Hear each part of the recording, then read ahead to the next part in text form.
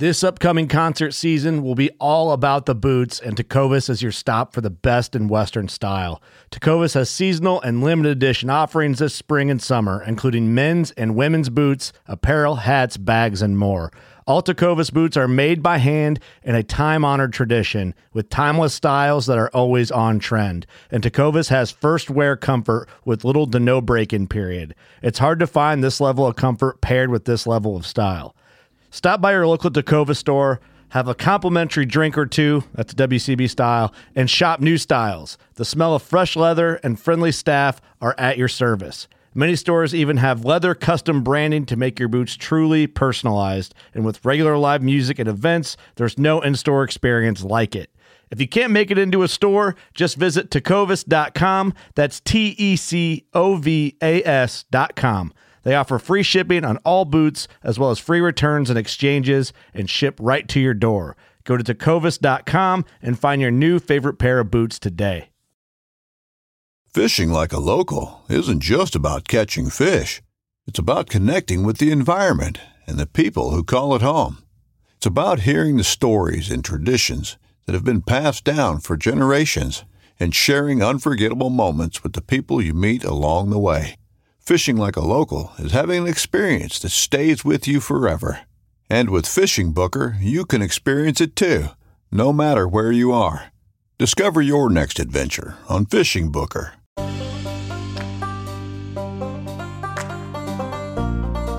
Never half-ass two things. Whole-ass one thing. Ron Swanson. We had packed for 8 days, not really knowing how hard it was going to be, which is like a pretty friendly average per day for the route. It's a 97-mile route. So, and then on the 6th day, we were getting close to the last mountain summit and the descent back down to the trailhead. And so he's like, we should just finish. we could get home tonight, and we could get to the trailhead and drive the 9 hours back to Utah and be home tonight. If we get to the trail before dark, we could be home by sunrise. And I'm like, oh, we totally could. And so we started hauling ass up this, it's called Downs Mountain. It's just over 13,000 feet. And like 5 thunderstorms rolled in. I'm Doc, and this is the John freaking Muir Pod.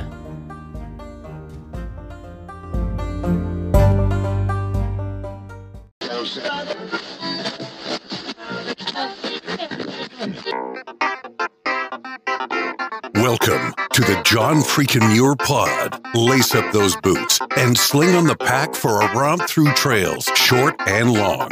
With your host and Renaissance man, Doc, it's time to embrace the suck.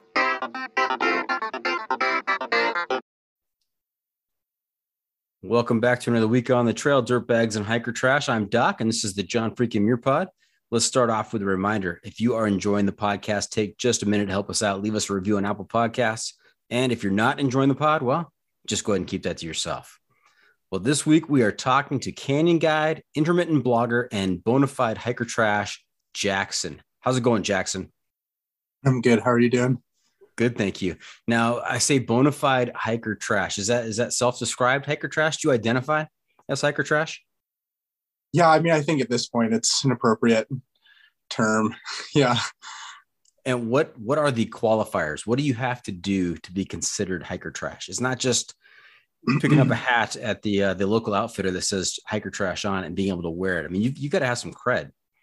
Yeah, I mean, I think you got to go try to hike a long trail at the very least. So I've done a few of those, so I think I qualify. Okay. IB Tat, his qualifier was you had to spend at least one night in a public restroom. Oh, that's pretty good. Yeah. I mean, I think eating out of dumpsters is a pretty good one for the hiker trash label as well. I've done my fair share of dumpster eating. Okay. What is the what's the key to good dumpster eating? Avoiding like you got to avoid the meat stuff and making sure that if you're going to be taking things out of dumpsters that it's like relatively fresh or at least can be cleaned off. So, I mean, I don't eat meat, but I don't take meat out of dumpsters regardless. That's just like a hard no for me, but produce and stuff usually pretty okay.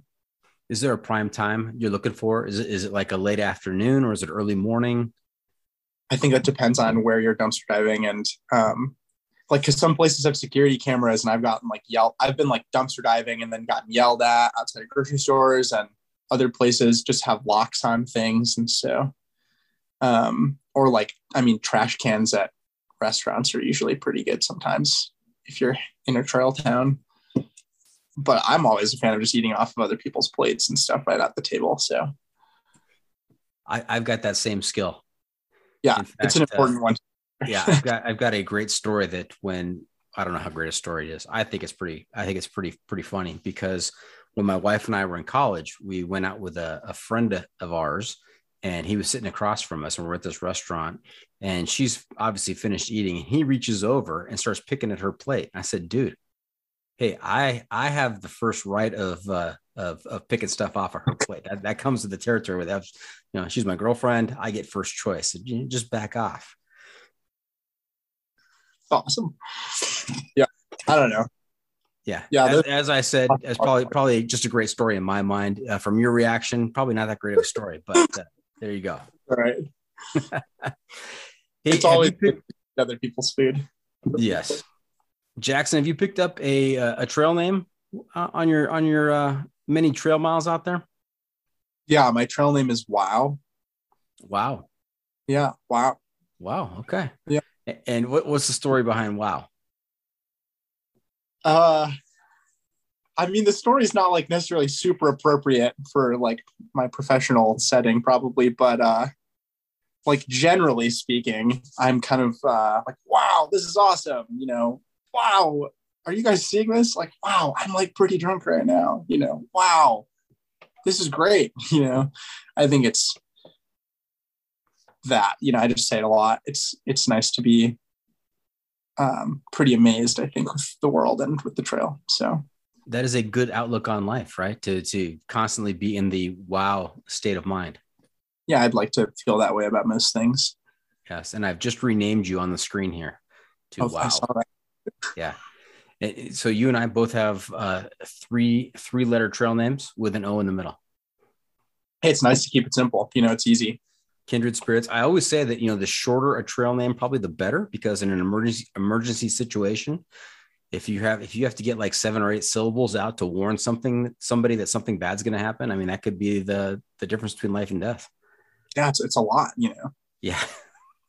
I don't know if I ever mentioned to you, I had a different trail name on the PCT, my first through hike, that I really hated. And I didn't ever say anything about it. And so I was renamed Wow the next year, right before I hiked the Colorado Trail, by some friends that I was hiking with. And I don't know, the whole trail name thing is, people have their own opinions about how you're supposed to get those or not. But I was really renamed something that felt more like personal and like myself. It's like a huge weight off your shoulders getting renamed. Yeah, I really hated the other one. And I have friends that still call me that sometimes when we're on the phone from the PCT, and I think they're finally learning. But I feel the pressure of my many listeners saying, Doc, you have to ask him what that trail name was. I mean, I feel like if we don't hear what that former trail name is, that'd be just like a huge stone unturned. Yeah, maybe it's better left that way. Oh, but yeah, my trail name was Giggles. Okay. And I'm not a giggler, I don't do that. I laugh really, really loudly and really high pitched when I'm laughing really hard, but I'm not a giggler. And so it just didn't feel like it fit ever. Okay. Well, we're going to try and get you to laugh really loud today during the podcast. Yeah. See if I can weigh in on whether that's a robust, hearty laugh, or if it's actually giggling and you just have a misperception of yourself. I think it would be pretty obvious. Okay. All right, good. Stay tuned for that. We'll see if we can make that happen. Hey, wow. Have you had a chance to listen to the podcast before? I have. I listened to a few episodes. Yeah. Okay. So you are familiar with a segment we have towards the end of the episode called the Pro Tip Insight of the Week. That's where I will turn to you and ask you to share some trail wisdom with our listeners to make their next outdoor experience even better. Now, of course, you are on the hook for trail wisdom throughout the episode, but there is that one segment towards the end where you'll have to come up with something new and original. I'll do my best. Okay. Did you have a favorite guest or a favorite episode from the past?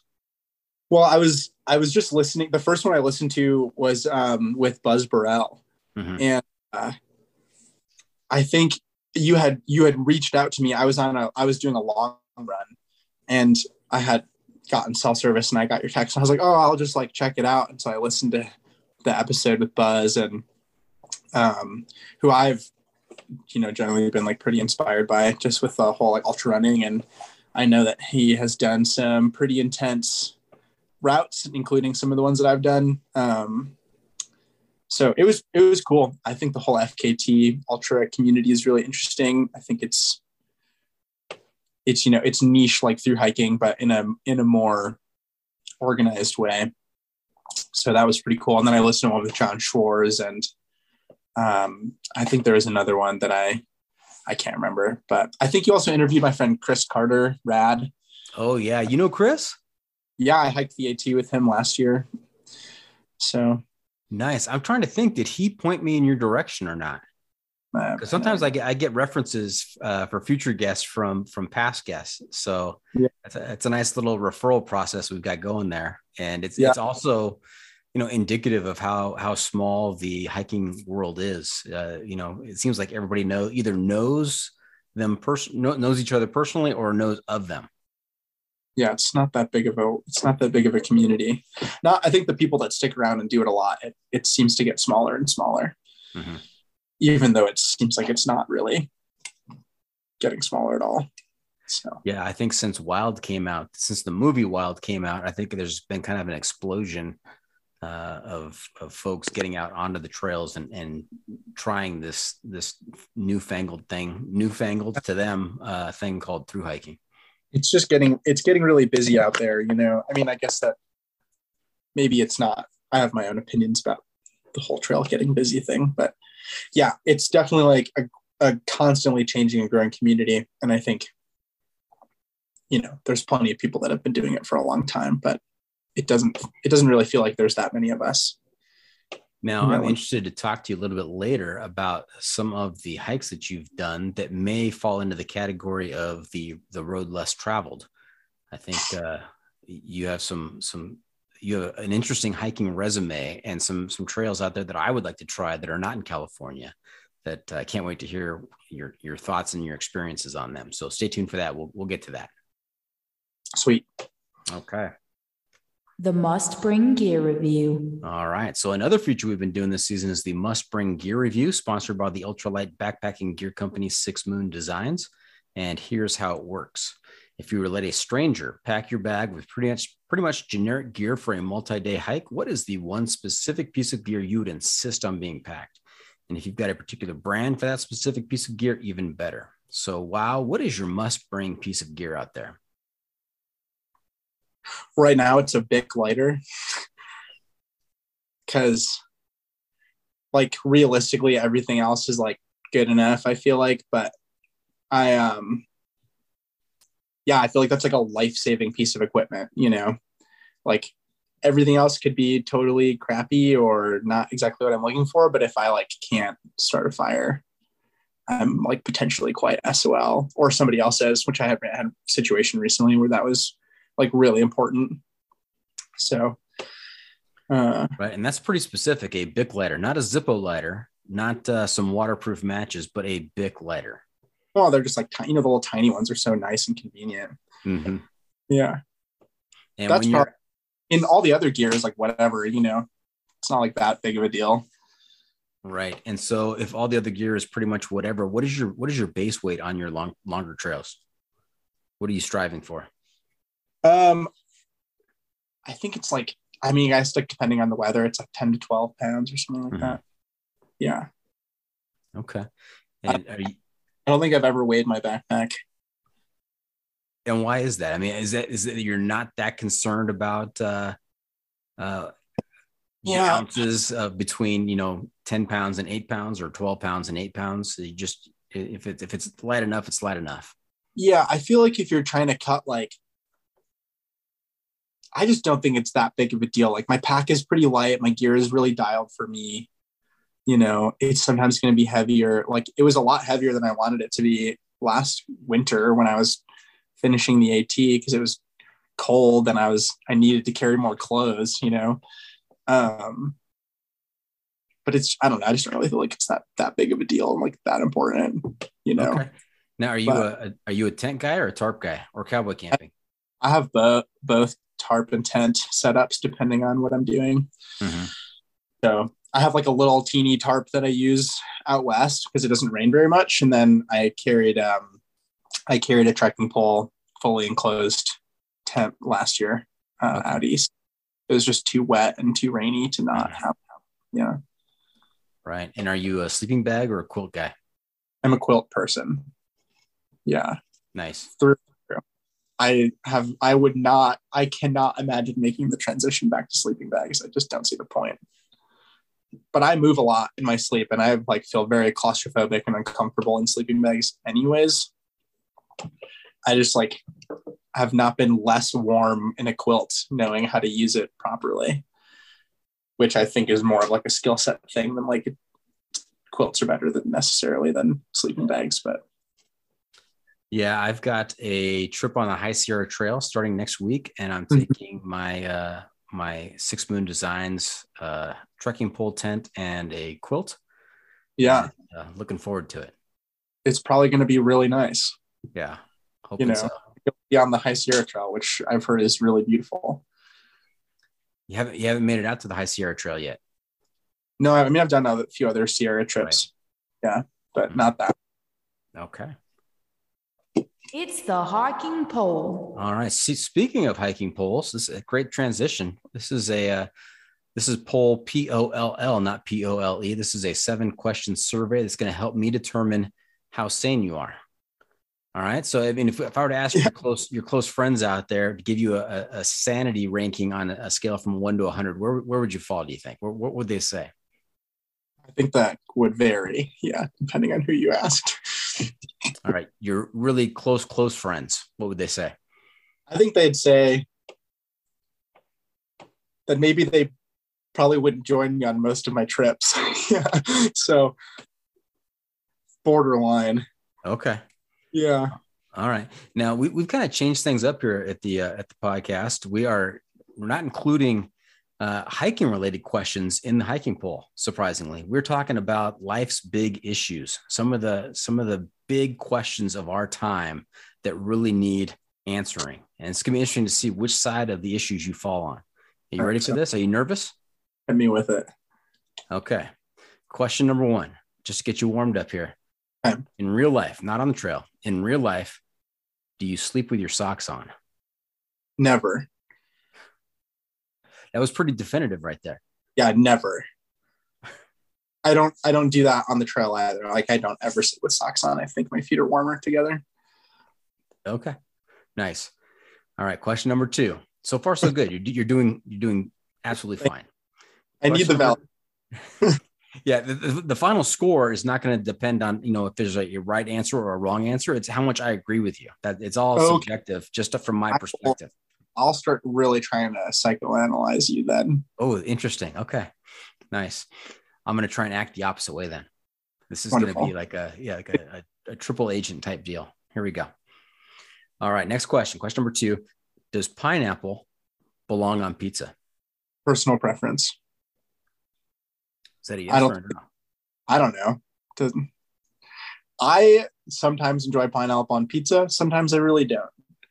I think it's a personal preference thing. And that personal preference can change, it sounds like. Yeah. But to say that it's wrong, that's like saying a Maui burger is terrible. It's like some people really like pineapple on their burger. Okay. What's the big deal? What's the big deal? Okay, very good. Nice. All right. Question number 3. When you're sitting on the porcelain throne, is your toilet paper, does it roll over or roll under in your house? Well, right now it's coming out the front. Yeah. So coming out the front on top. Yeah, it's on top, but it also doesn't bother me if it's the other way at all. Okay. So you just know from memory from earlier today that it's going over the top. Yeah, I just cleaned my whole bathroom. So okay. And then but there have been other times where it comes underneath. Right. It doesn't matter to me. Doesn't matter one way or another. You're kind of go with the flow kind of guys. If there's toilet paper on the roll, like I don't really have an issue. It's more of a problem if there's no toilet paper at all. There you go. You've identified choice C, which is the important thing is that there's toilet paper, period. Right. I'm pretty grateful to have that in the first place. Okay. Hey, side question, doesn't count towards your sanity scale. Best place you've ever gone to the bathroom? Ooh, I feel like I usually have a favorite bathroom in each town that I've lived in. You can apply this question to the trail as well. Yeah. Oh, that's tough though. Oh man, that's such a hard question because I've had so many good poops. We talked about my whole like poop Instagram thing. Man, I had some really good privy poops last year on the AT. That was kind of a new experience for me. Here it is. This is my favorite trail poop. So have you hiked the Appalachian Trail? I have not. Okay. So when, northbound hikers finish, but for us, it was our first day. There's this bar. I think it's the Blue Ox Bar or something like that up, near the terminus. And it was the first bathroom that we had that Rad and I had gotten into when we got into town to stay at the hostel. And we went out to that bar and there are all these northbounders that were all partying because they just finished and we were about to start our hike southbound the next day. And the bar has a toilet restroom with 2 toilets next to it, or next to each other. And so we pooped together in the bar next to each other. And that was pretty great. That was like a high quality trail pooping experience. Okay. Partner pooping. But in town, not in a privy. Right. Yeah. Shoulder to shoulder in town. Got it. Yeah. That was a good one. Now I have to follow up. This also is a side question, not counting on the hiking pole here. You said something about poop and Instagram. You got some relevant posts here. I have this Instagram account called Through Poo, which is just hike trash poop selfies that I've been casually having in my life for a year or something now. Yeah. Okay. So people been sending me poop selfies from the trail, and then I post them. And it brings me. Yeah. So if I send you a poop selfie from the High Sierra Trail, you can post it on that account then. 100%, it's going up. Okay. I would love that. All right. Yeah. Very good. Very good. All right. Back to our survey here. Back to the hiking pole. There are these little video pictures. They have an acronym for their name. It's GIF. How do you pronounce that? They're GIFs. GIFs with a hard G. I guess so. Yeah, they're a GIF. Sure. Okay. All right. Very good. Like I could be really judged on that one, it's a controversy. I mean, the other option, I guess, would be GIF, right? GIF or GIF. That's what I've heard. Yeah. And you're going with GIF. That's what I say. Yeah, I think you're right on that one. I think you're right. We're in agreement. Cool. Yeah. That's good. What I was looking. All right. Question number 5. Cats or dogs? So I grew up with cats, but I like having other people's dogs around and not having to actually take care of them myself because I don't have enough room in my life for having pets at all. But I think cats and I have really similar boundaries, and so I understand them better. But I don't know, a little bit of both. Okay. And one and not the other. And do you prefer big dogs or little dogs? Like medium-sized dogs. I can't do like really big dogs. It's like way too much animal. But like little dogs, I feel like I'm always gonna step on them and crush its a little teeny dog self. And so that makes me nervous. So like a nice medium-sized dog. Yeah, that makes sense. I mean, you certainly don't want an animal that has a larger poop than you do. So right. Yeah, not living in the same house, yeah. At least. Yeah. Yeah, unless you teach it how to use the bathroom and which right. toilet paper style to prefer, over or under. I want my roommate can have that dog as long as it takes care of the dog, and out with it. That sounds awesome. All right. Question 6. Do you use the Oxford comma? Yeah, probably pretty often. I guess so. I probably use it a bunch. I was filling out a job application today. I used a bunch of Oxford commas. Okay. Nice. There's some people out there that, I think the modern society has said, you don't need the Oxford comma. You don't need that final comma. You've got and as a separator in a simple series. Right. But I guess I feel like it kind of depends on the tone of what I'm trying to say is because it sounds different when you're reading it out loud. And so I think it's circumstantial. Right. But, okay.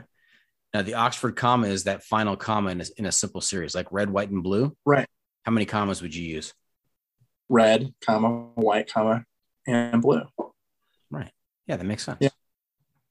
Yeah. And for our listeners out there, I mean, punctuation is important. Punctuation could be a matter of life and death.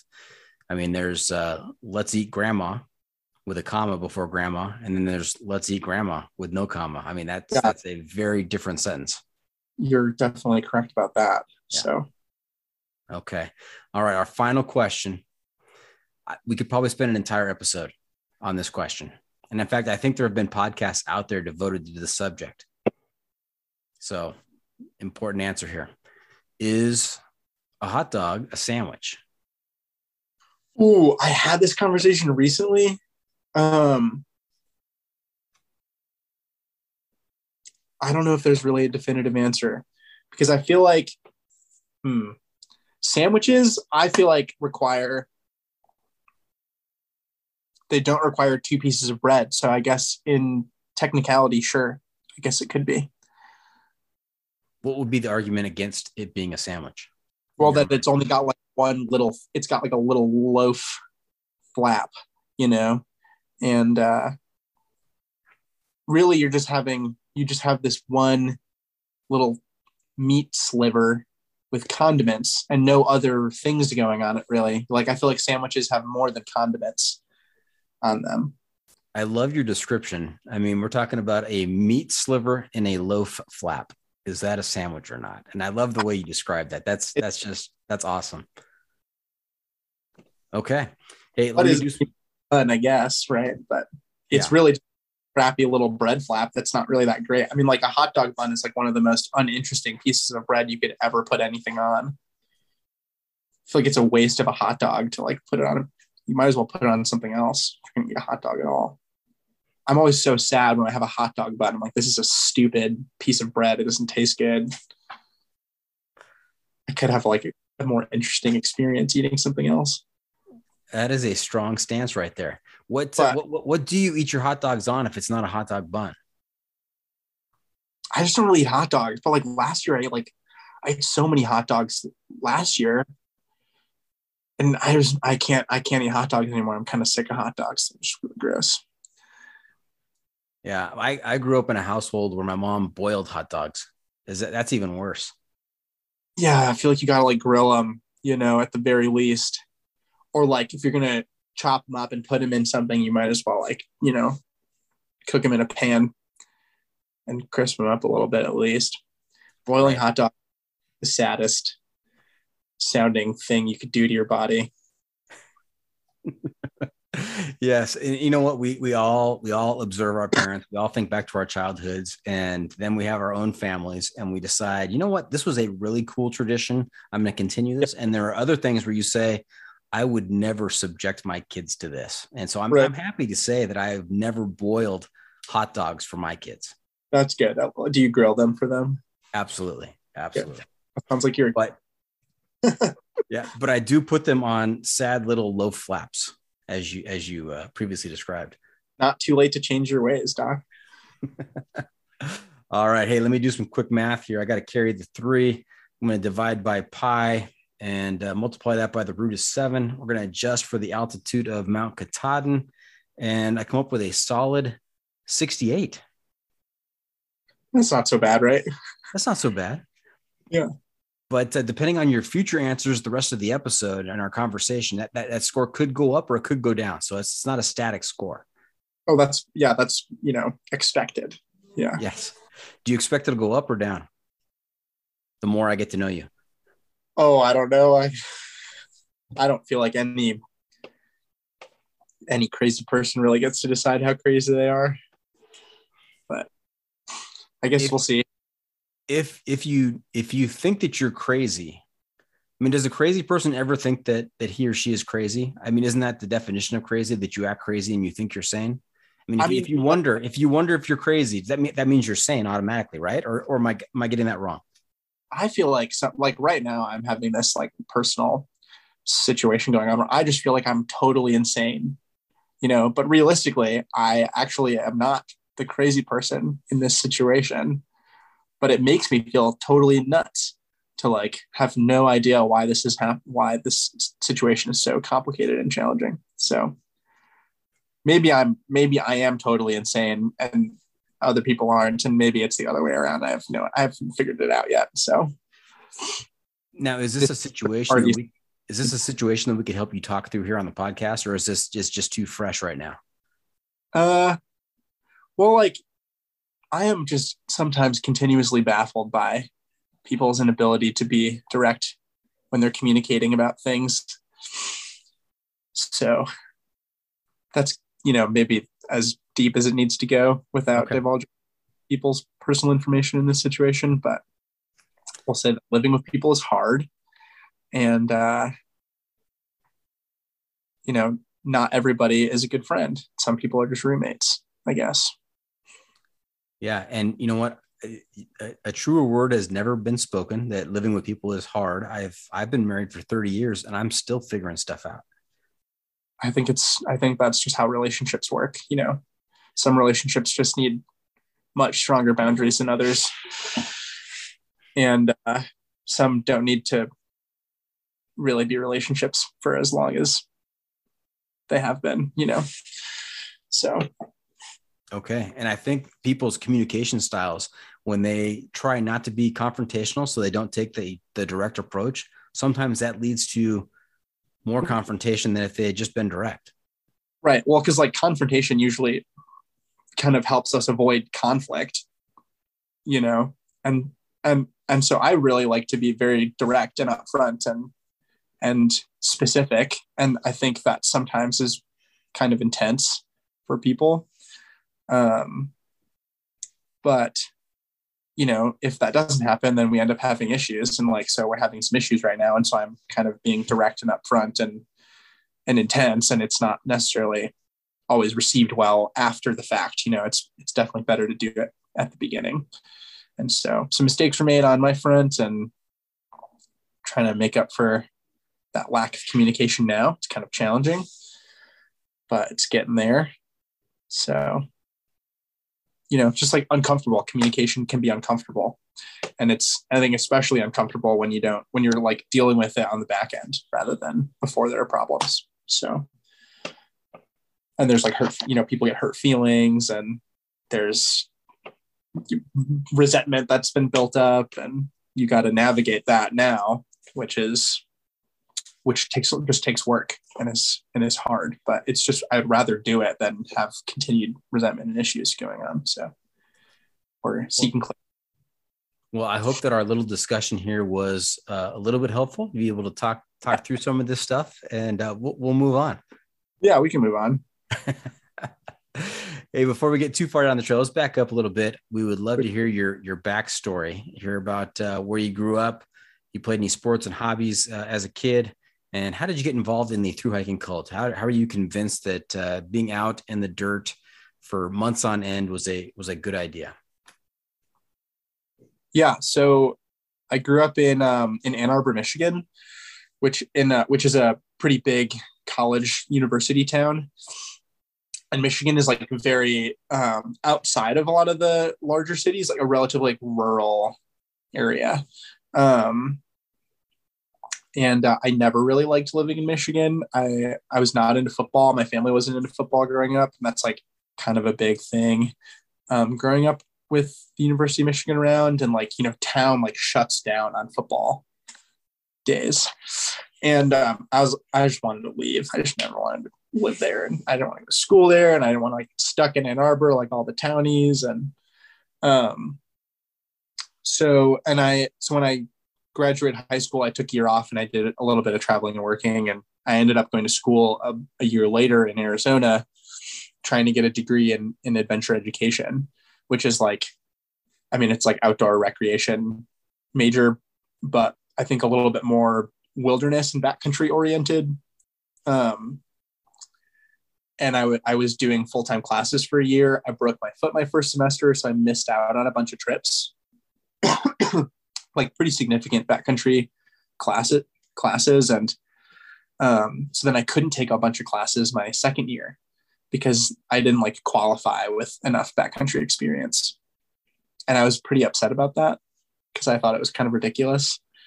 And I started trying to see if I could design my own classes, which is one of the sort of like benefits of the college that I was going to, is you can write your own curriculum and take your own class. If you have a mentor or like a professor to sign off with it. And I was like searching around the internet, like, oh, what can I do? You know, I screw these people. I'm going to do my own cool course and I'm going to bike pack the Baja Divide. And then I was like, I cannot do that. Like, I don't even have a bike for that. You know, I have no experience. I'm not about to I was like 20. Like, I'm not about to like design a, you know, semester long class in Mexico, like by myself on a bike, you know, with like no experience doing any of that stuff. And I found out about the Pacific Crest Trail. And I pretty much decided I was I wrote a semester long college class about like backcountry trip planning and logistics. And then I dropped out at the end of the semester and I had the PCT, and I haven't been back to school since. So that was pretty much it. It was like kind of like a big, like, screw you guys. Like, I can do this myself. You know, I don't need this super expensive formal education system to tell me how to like go have fun outside with people. You know, I don't need to like spend this much money to be a guide. I could probably just like go on some cool trips by myself and then get a job doing this and start getting paid.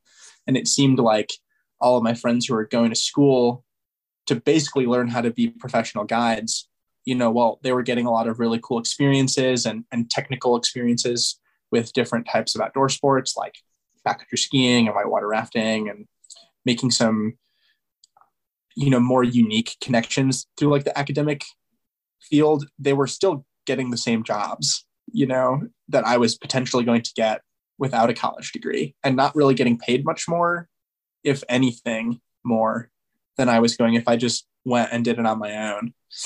And so that's what I do. I've been through hiking and working as a guide intermittently. Okay. Now, do you remember the moment that you realized that there was a hiking path that went from Mexico to Canada called the Pacific Crest Trail? I'm always interested in that moment of realization where people thought they recognized that this is actually a thing that exists out there. Yeah, I mean, I remember like Googling stuff and looking it up, but I remember watching, I think the movie's called Take Less, Do More, which is on Vimeo. I think it's like a Gossamer Gear related production. These two guys, they go out and they hike the PCT, and it's just like really beautifully filmed. And I was like, that's it. That's what I'm doing. You know, I'm not going to school anymore. I'm going to do that. And maybe I'll go back. But if this is as awesome as I think it's going to be, then, you know, whatever, I'll figure it out.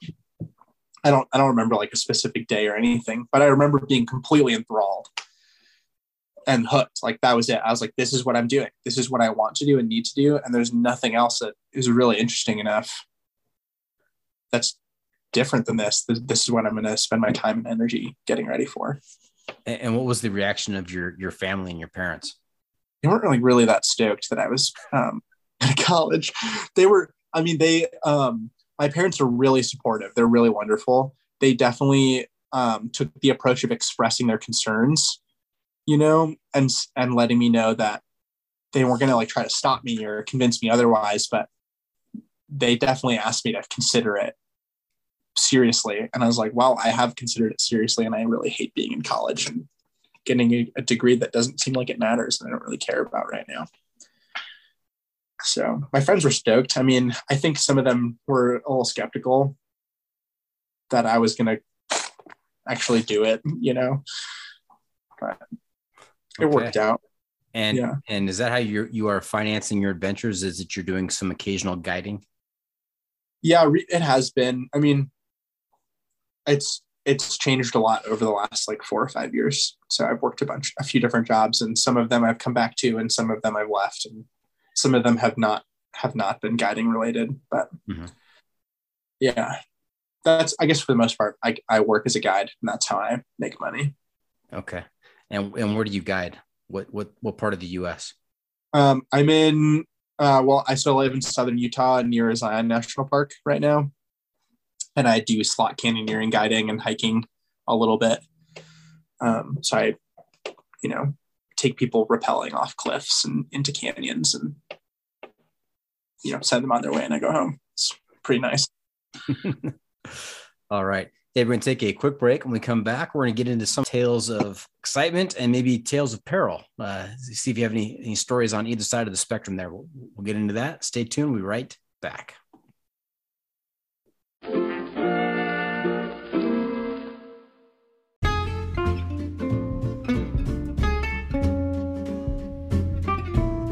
From the backcountry to the backyard, we believe everyone deserves the highest level of protection.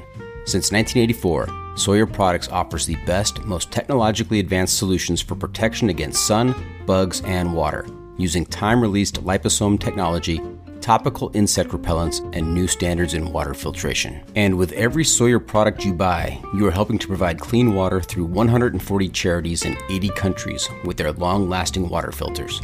Every Sawyer product you buy is an investment in our common humanity. Choose Sawyer and keep the adventure going, knowing that their products have been tested and chosen by those who count on serious protection on the trail all day long.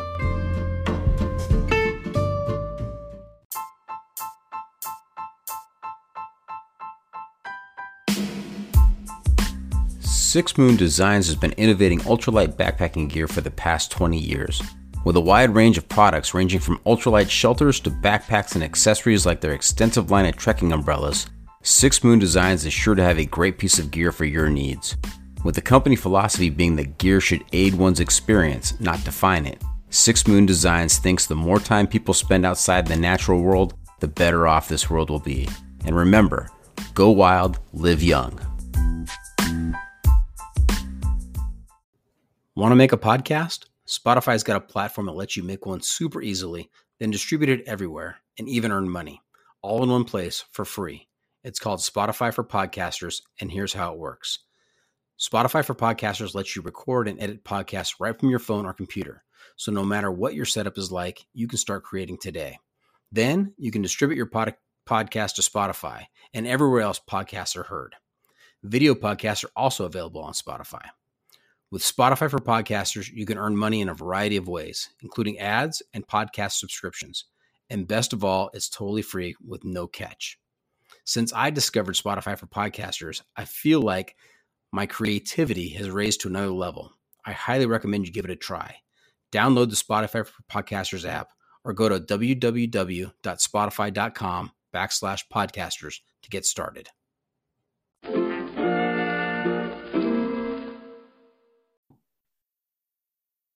And welcome back. We're talking to Jackson Sims Myers, also known as Wow. So far, I haven't heard the loud laugh yet, so we're still hoping for that in a little bit. We'll get there. Yeah. Okay. And you have a wealth of experiences out there on the trail. I mean, I think we have 10 or 11 things listed here in possible discussion points, and that's too many things. But how about how many trail miles underneath your shoes here do you have? It's like 6,000 or 7,000 or something, I think. Okay. I think it's more than 6, but less than 7 total. Okay, so you've walked across the country basically, and are most of the way back to the other coast. Something like that. Something like that. Okay. Now, we mentioned before you did the PCT northbound, except for Northern Cal. Did you have to skip Northern Cal that year because of the fires? Yeah, the fires were really bad, and I was running out of money. So it was like I could try to push ahead, or I could go just skip ahead and do the rest of the trail. So, and the fire, I mean, it was like within 2 days they had closed like most of the stuff that I was walking through anyways. So it was the right choice at the time. Mm-hmm. Now, most of my experience has been in the Sierras, John Muir Trail and such. Some, like I said, I've done some of the High Sierra Trail before, and we're gonna do the full thing this summer. But Mm-hmm. I've heard that, is it Uinta or the Wind River Range is very similar to the Sierras? The winds are really like big granite, beautiful alpine mountains. Yeah. Yeah, I think you've done each of those. So tell us a little about those trails, Uinta and Wind River. the Uinta Highline Trail is like a kind of a hybrid through hike on and off trail. There's quite a bit of on trail hiking, and then there's like some off trail travel, which is I thought pretty well marked. And then there's like a small couple sections where you're using a map, but it's really not that complicated. And it runs through the Uintas in northern Utah, which is an east to west mountain range. It's really beautiful. Big like glacier basins. You're not doing like really all that much elevation gain. It's gorgeous. It's but like pretty relaxed. I think it's like 100 miles, 104 miles or something like that. And then in leading up to that hike, did you do any research on it? Did you happen to watch Highline, the film by Outmersive? No, but I knew of the movie, and I kind of wanted to go out there not having seen a bunch of stuff about it already. Because I just want to go see it for myself. It's like, I feel like also I think I have like a lot of I feel pretty confident like looking at a map and reading trail information and like figuring it out and not having to like really think about it too much anymore. And so I didn't feel like I needed to like do that much research for the trail, because it seemed pretty straightforward based on like my skill set. So it was great. I mean, I had no idea what to expect going out there. So the whole thing was pretty awesome. Now, when you did that trip, were you solo, or do you have some buddies, some close friends that you do these on the regular with? That one I did with, I started with 5 other people, which was rough. And 3 of them were not through hikers at all. And I had kind of set some pretty high expectations or like standards for the mileage that I was going to be doing. And I said, if you guys think you can handle this, you can come. And they had to drop out on the second day. And at the last like trailhead before you enter like the long stretch with difficult access. And so we just left them at this lake near a trailhead with a road and finished the trail, me and the other 2, and picked them up at the end. But yeah, did they still talk to you? Yeah, it was like friends and coworkers. So I don't think I'm like super close with most of them, but we like, stay in touch every once in a while. And did they not believe you, or did they have higher expectations of what they were capable of? I don't know. I mean, blisters, knee pain, like some stuff is just like bodies were hurting, and we were doing, we did some pretty big miles out the gate for folks who aren't necessarily used to that. Mm-hmm. I think some of my friends were like a little bit more out of shape than they thought. The blister thing was pretty bad. Pack weight was pretty bad for another one. Like they're just not having a good time and hurting. So they called it when it was safe to. And we kept going, I'm glad that we did, because I had a really cool experience. That was like the most, I think, scenic section of the whole trail was the last, 3.5 days or whatever it was. Right. And what was your best memory of those last 3.5 days? Favorite site out there? We had like really nice sunsets every day. And the trail sort of like, I mean, you start off in like pretty low elevation, kind of like high desert for like 20 or 40 miles or something like that. And then you hit Alpine zone, Northern Utah Alpine, and you just go over these passes and then down into these huge basins, and then up another pass, and then down into this huge basin. And then you cross over like Utah's highest mountain, which is Kings Peak. It's like 13,000 something feet. So it's just really gorgeous. And since you're always walking, we were always walking towards the sunset. So every night we were hitting these beautiful passes and these basins with these incredible sunsets every day. It was amazing. So I think that was a highlight. It was cool. Nice. Challenging dynamics with the people who were there. It was a really awesome trip. Gorgeous. You're going to have to share some pictures of those sunsets. Yeah, it was cool.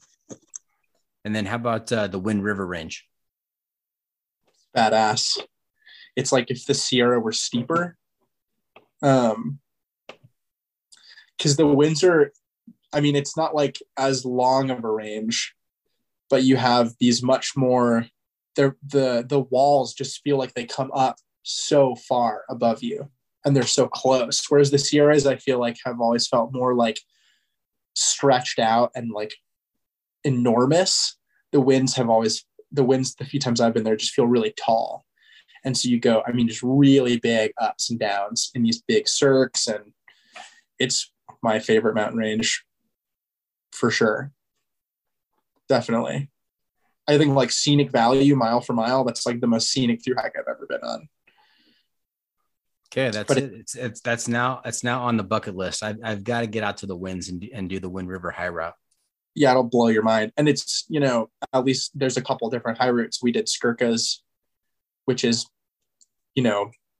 mostly off trail travel. So, for a little bit of time, you're on a trail at the beginning and at the end, but generally like you're not near anybody or on any hiking paths for most of the route, and you're up quite high. So it's spectacular. Yeah. And we talked a little bit earlier about how crowded things are getting out there on the more well-known trails. Based on that conversation, I'm thinking that you probably enjoy the off trail more than the on trail experience. Is that accurate, or what do you think? Yeah, I think it is. The Wind River high route, we probably saw maybe saw 10 people, like that we crossed paths with, in 6 days. And a few of those people we saw at the very beginning when we were on the trails. And then we ran into like 2 or 3 other groups that were, groups of 2 that were heading the other direction on the high route.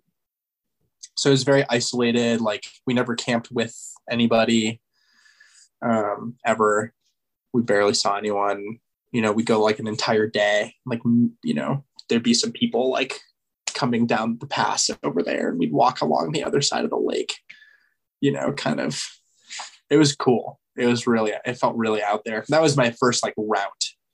I hadn't really like the Uinta Highline Trail I had done just prior to that, sort of to like see what it would be like to kind of do a less trail oriented through hike. So. Right. Any type 2 adventure out there on either one of those trails? Yeah. Well, the Uinta Highline Trail was pretty mellow. We had nice weather, and outside of like my friends like struggling to hike, it was pretty relaxed. And then the winds, same thing, like perfect weather until the last day. And I was with my hiking partner, this guy, Uncle Nutsack. And we had packed for 8 days, not really knowing how hard it was going to be.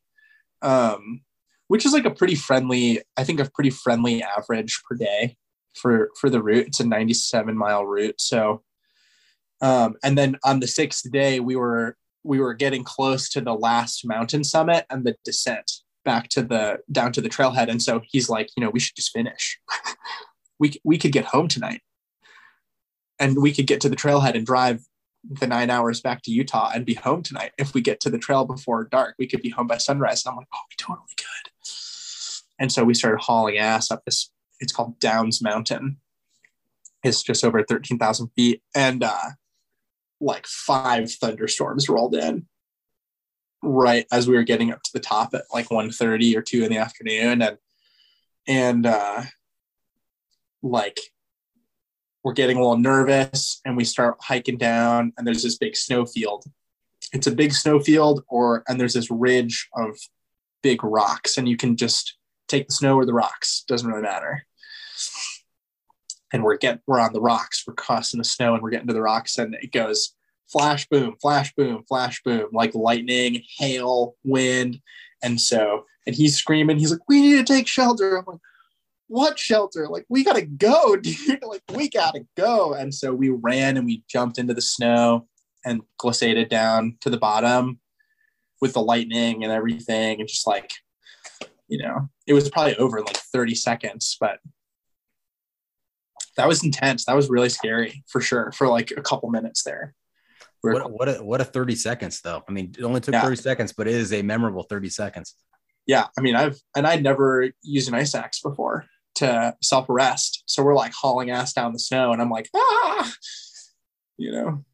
Wow. That story is so relatable, not because of the outdoors and the adventure, but I think every family has an Uncle Nutsack in it that usually takes family members down the wrong trail and gets them into a bunch of trouble. And you can't rely on Uncle Nutsack. That's funny. Yeah. Fortunately, this Uncle Nutsack's pretty good at maps. So he's been my main hiking partner for the last couple through hikes I've done. And does he like that trail name? I mean, was that bestowed upon him and he was like you early on, I really don't like it, but nobody's giving me anything else, so I'm just going to go with it? Or he really kind of leans into Uncle Nutsack? It was definitely bestowed upon him and has grown over the years, I think. Yeah. He was a 2019 PCT through hiker. This was the year after I went and we met at a guiding job and then just became, I think we went on like one hike together and then we went for a through hike the next month. So yeah, he likes the name, I think, call him like Sack or Nutsack or stuff like that, but Uncle Nutsack in full. That's the full formal name, Uncle Nutsack. Good dude. Yeah. That's how all of his mail arrives is Uncle Nutsack. No right. No abbreviations. Right. If asked to say it on the box. Mm-hmm. Okay. Hey, let's talk a little bit about the Sierra High Route because sure. I love the Sierras, and I know that the Sierra High Route is kind of an alternative to the John Muir Trail.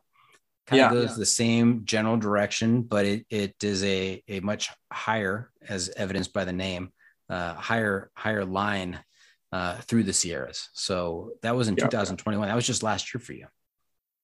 Yeah, I did that last June. Mm-hmm. So I think I was still on the route right now last year, I think. Yeah, another Uncle Nutsack epic. He was my partner for that. And maybe we'll be in the fall for another trail, potentially, but yeah, it's cool. It starts in Kings Canyon, Sequoia, at the Roads End Permit Station, which is like outside of Fresno. It's a little bit further north, and west than where the PCT enters.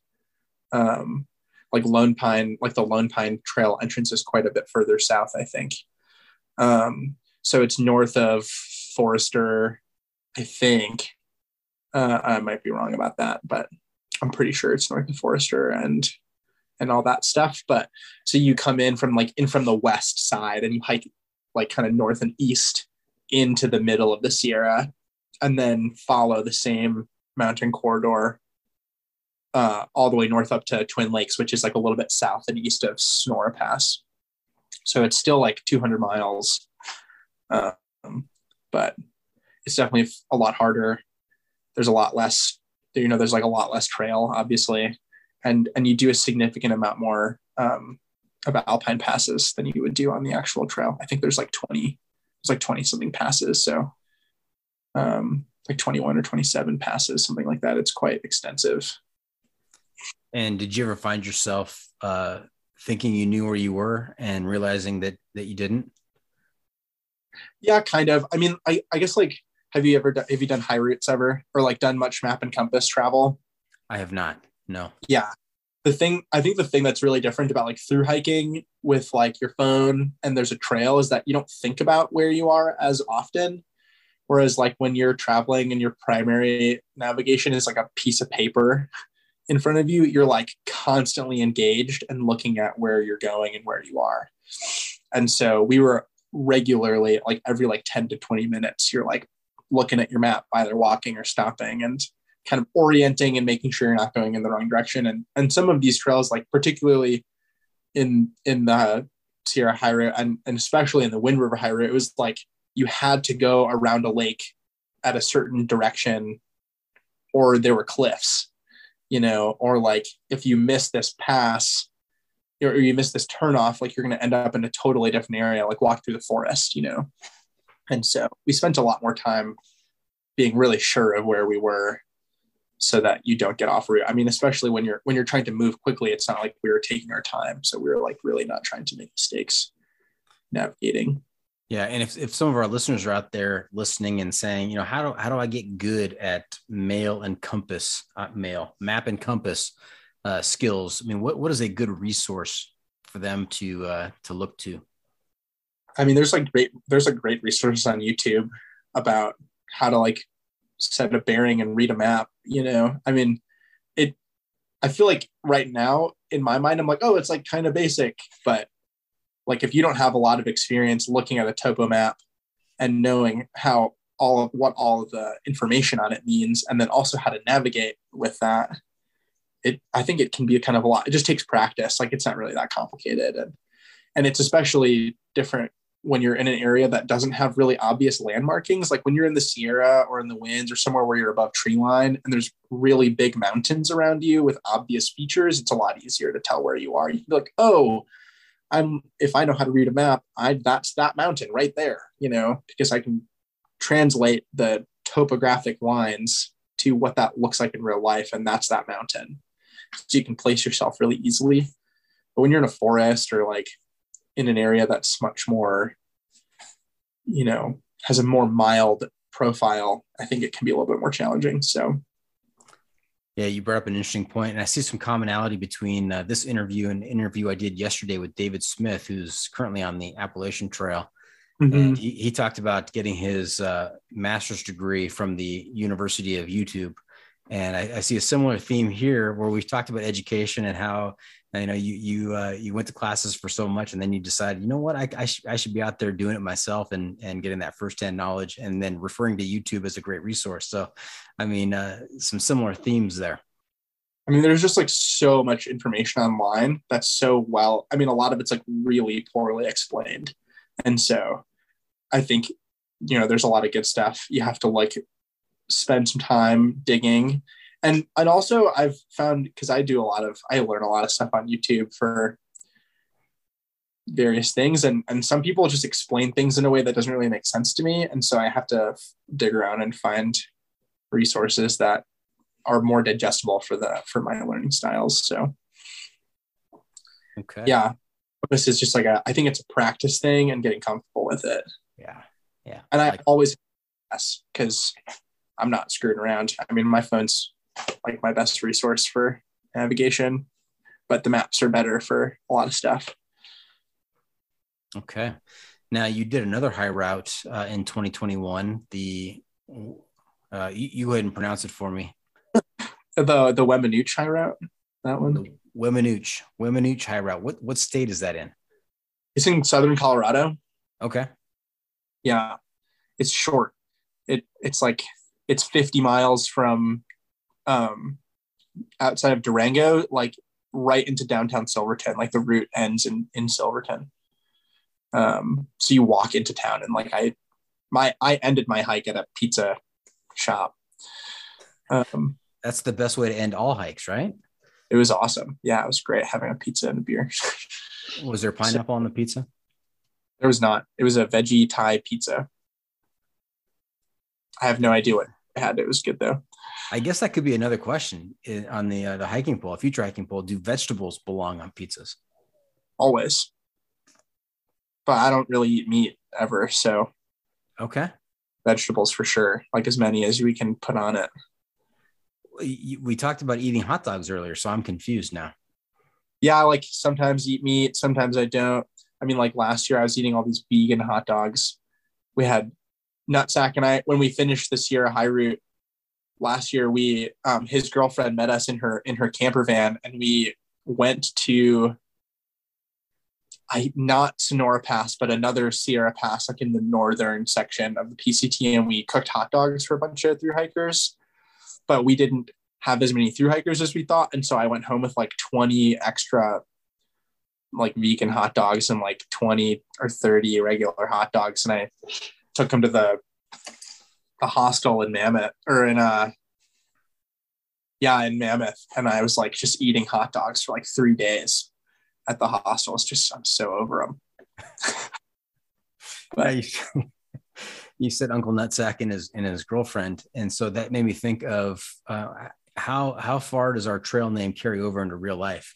My family, get this, my immediate family, my 3 kids and their significant others have taken to calling me Doc. You know, I hear Doc more than I hear Dad these days. Oh yeah. And so I just wondered, does that also happen with other hikers out there? I mean, are you called Wow out in the real world? No, just by my hiker friends.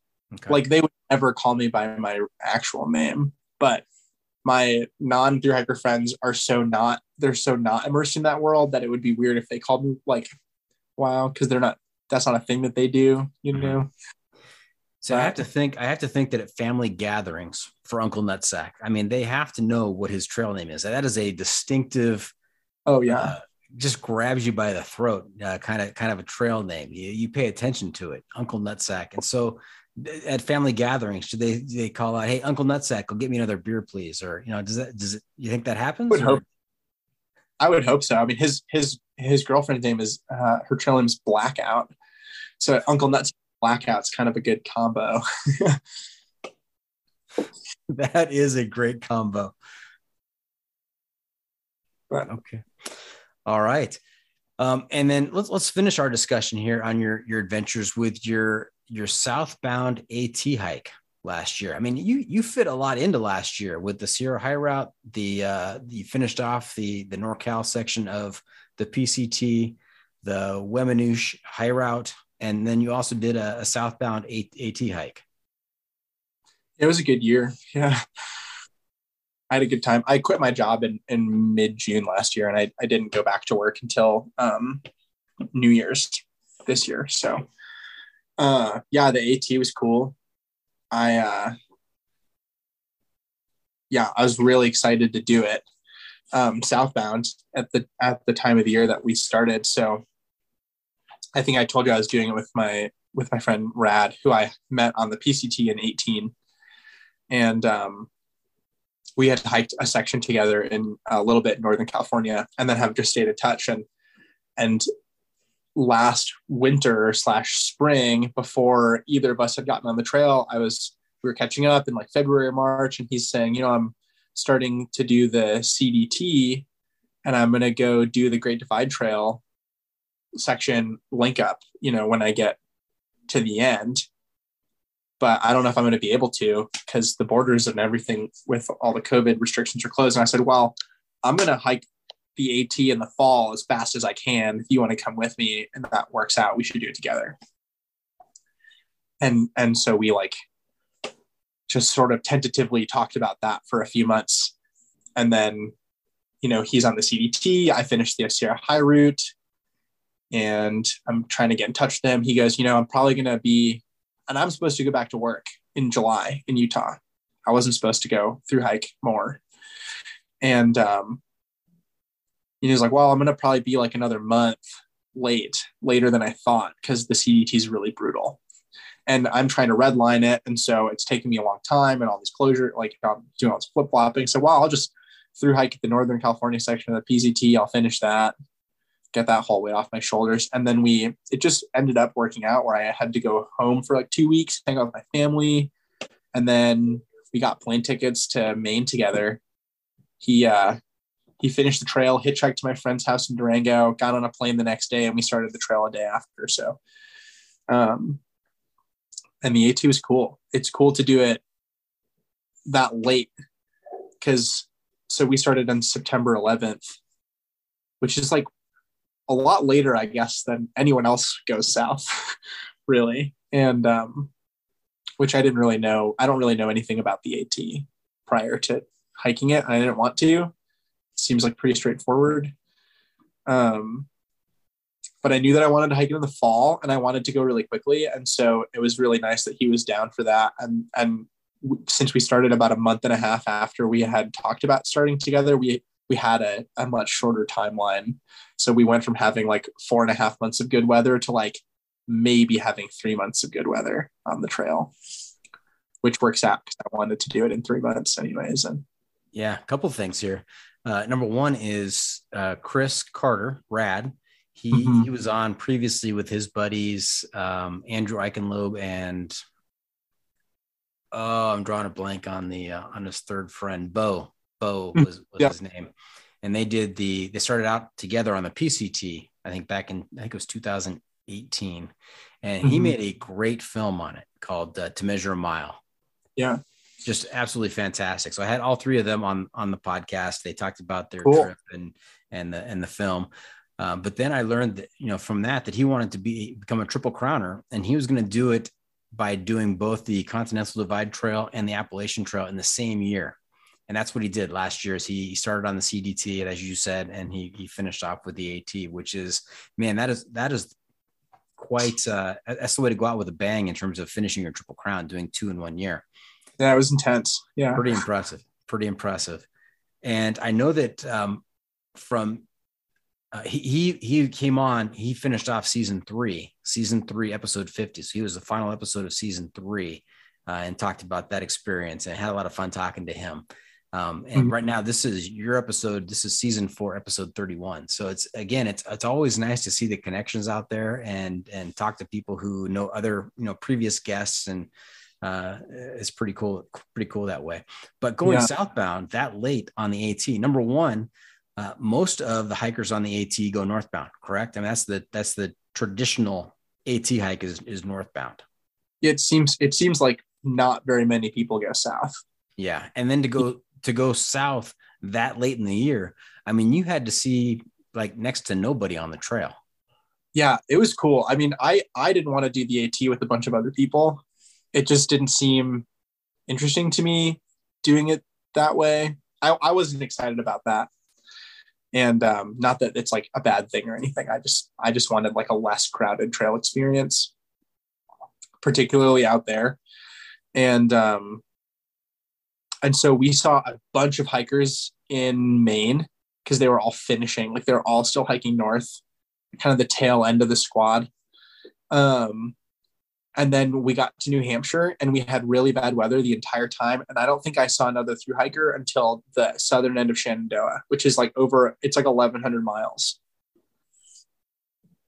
which is crazy, because I've heard so many stories about people on the AT, like having a hard time not seeing anybody, and we'd go like a whole day without seeing another person sometimes, like not just thru hikers, like anyone, we'd see like a hunter in the afternoon somewhere, so it was real. And we were in the fall foliage the whole time, pretty much the end of our first week, leaving the 100-mile wilderness, there was a little bit of red and yellow in the trees, like just a little bit.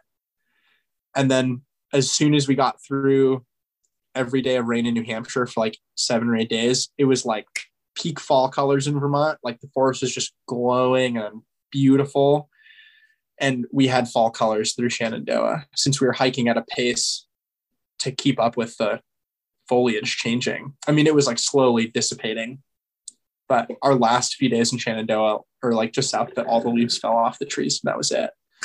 but we had like, 1,000+ miles of fall on the AT, which is super cool. It was just such a special feeling experience to be out there at that time of the year with so few people and then have such like a beautiful wilderness feeling experience, more so than I think there would have been if it was, peak hiker season and there were so many people. It wouldn't have felt so remote. Right. Now you've finished off the PCT, you've done the AT. Any desire to do the CDT, knowing how rough and rugged that particular trail is? Yeah. I have a lot undecided. I have a lot of feelings. I'm going to tell you this, because this is what I've been telling people the last couple weeks. I'm really bored of hiking on trails, dude. It's like, and I listened to another interview where someone asked Andrew Skirka, and he said, I'm kind of bored of hiking on trails. And I was like, oh, that's how I feel. Like, it's kind of boring. It's just walking on a trail. It's beautiful. It's fun, but I don't really feel like super engaged. Like the AT was not engaging because of the trail. It was engaging because of the intention that we had set and that I had set for myself. And then doing it with Rad with so much intention together. That was like a really special, magical experience. But I think just going to hike a long trail again would like not be very fun. And because I think I would just get bored. So yeah, I will probably do it eventually, but I'm going to not do it until I'm excited about it. Because that's how it was with the AT. I was like, I have no interest in hiking this trail. And then all of a sudden, I met this person that described their southbound late season AT through hike. And I was like, oh, that's what I want. That's what I want to go try. Now I'm excited about it. So I'll go do it. I think it's a waste. I think it's a waste to go do a through hike that you're not excited about really wholeheartedly, because it's a lot of time and money and commitment to do something that's like really not that stoked about. So yeah, it makes total sense. And having said that, what is the next adventure for WOW? I'm going to try doing the Whirl next month up in Salt Lake area, which is it's a ultra marathon, off trail ultra marathon. So because that sounds fun, why not go brutalize myself for a day and a half straight? But I just spent the weekend up there checking it out. It's you want me to tell you about it? I'm guessing. Let's hear it. Yeah. So the Wasatch Range is like the big mountain range in central Utah, basically, where like all the big ski resorts and everything are. And they're all like, it's all pretty much near like Salt Lake City, which is a few hours north of here. And I live in the like southern Utah desert, like Red Rock canyons. And so it's a few hours north. And the Whirl is created by this guy named Jared Campbell, who is an ultra runner, and it circumnavigates Little Cottonwood Canyon, which is like one of the big canyons. There's a bunch of big ski resorts up there. And it does 20 something summits along the ridge line. And it's 36 miles. So you just stay on the ridge in between each summit around the entire canyon from one end to the other. And it's like this big bean shaped route. And it's mostly, it's like, I think there's a lot more trail now than there used to be when it was created in like the early 2000s. It was a lot more ridiculous and technical, and there's a lot more like loose rock and stuff, but now it's not. So I don't think it's really that like sketchy anymore, but it's a lot of scrambling, like class 3-4 technical terrain.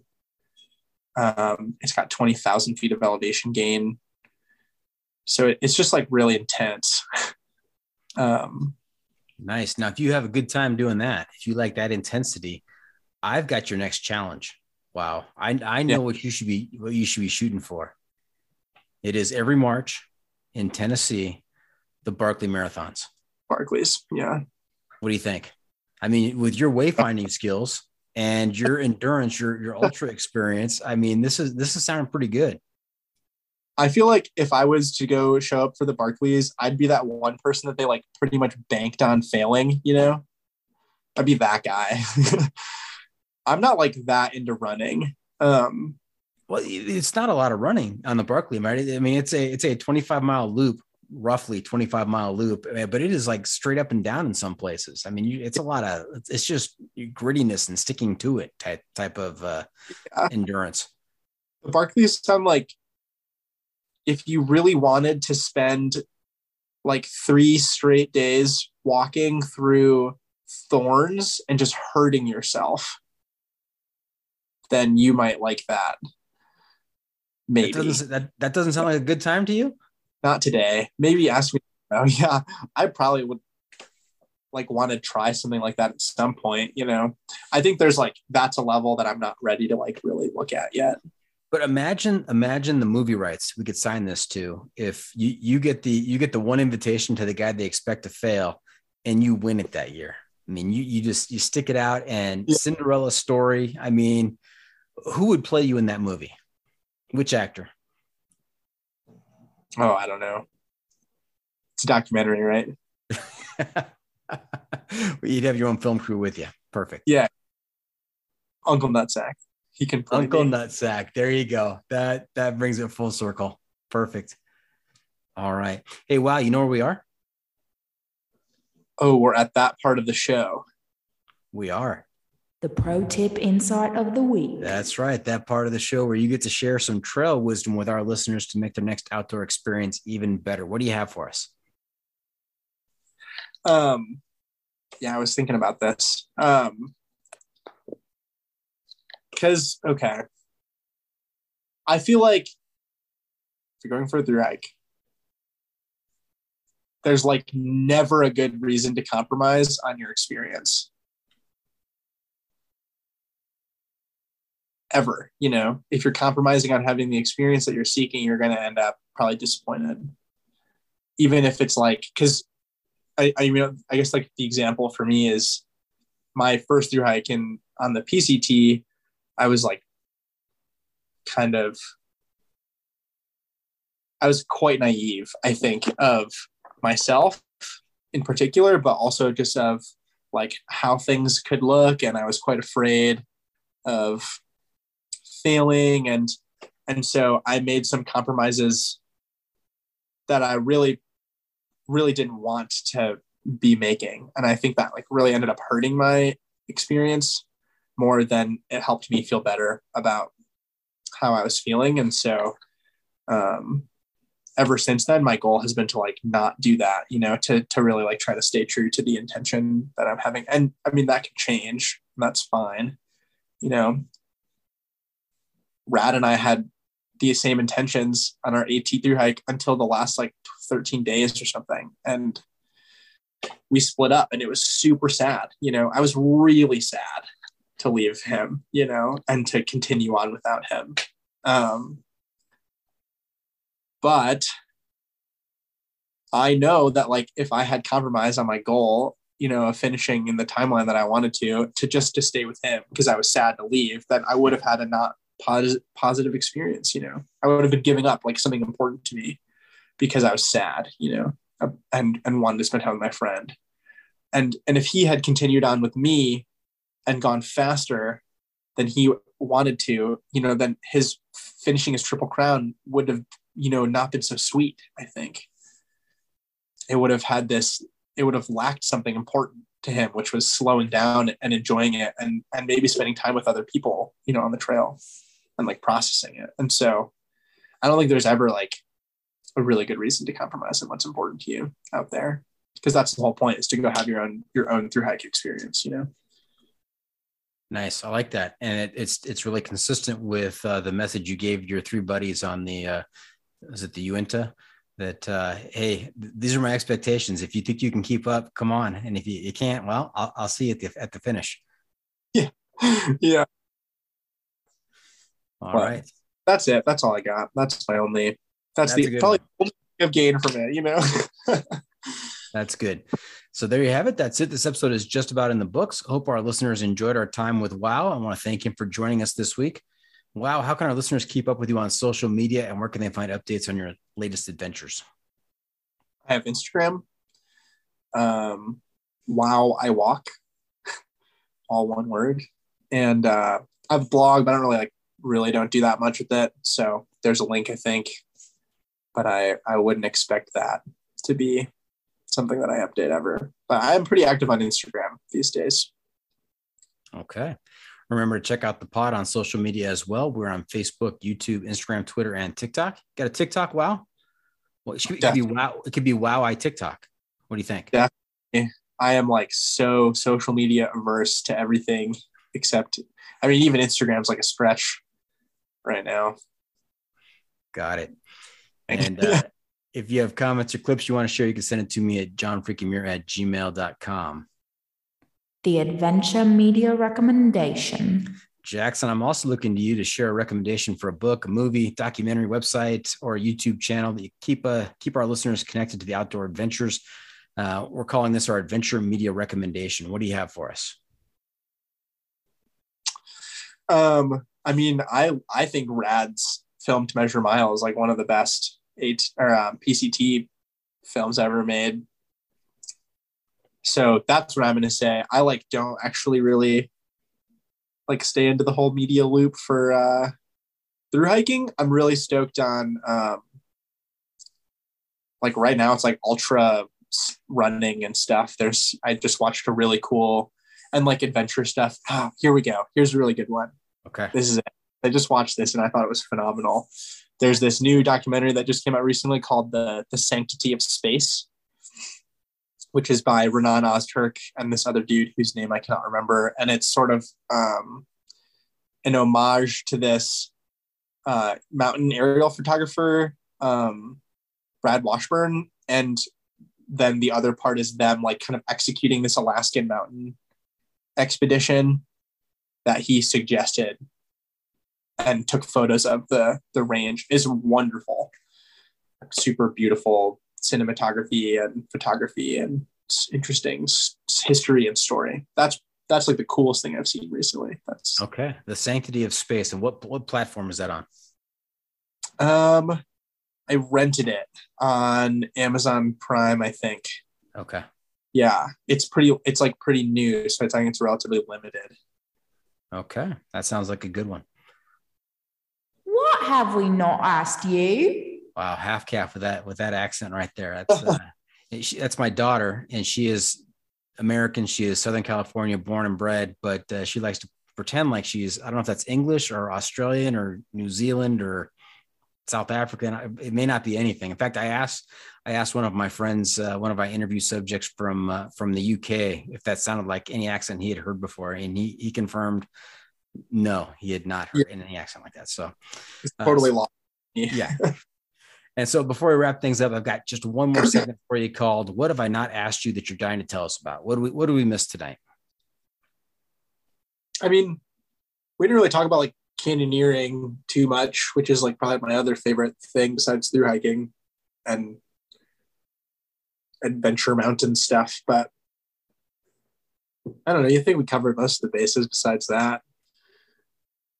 Okay. I feel like it's really, it's I get really stoked about it. I don't really know if there's much to say that's not heinously cut silly to talk about because it just probably doesn't make sense. But I love slot canyoneering and technical hiking, because through hiking is doesn't scratch the itch for me. It just doesn't do it. It's too much walking. And so I love stuff with technical ropes and, gear systems and needing to know a lot of different ways of doing things. And I think that stuff's fascinating. And it's just a really unique environment that you wouldn't ever experience otherwise, unless you rappelled into a slot canyon. It's what, you're not ever going to see that because it's in the ground. You ever see it otherwise. That stuff's really cool to me.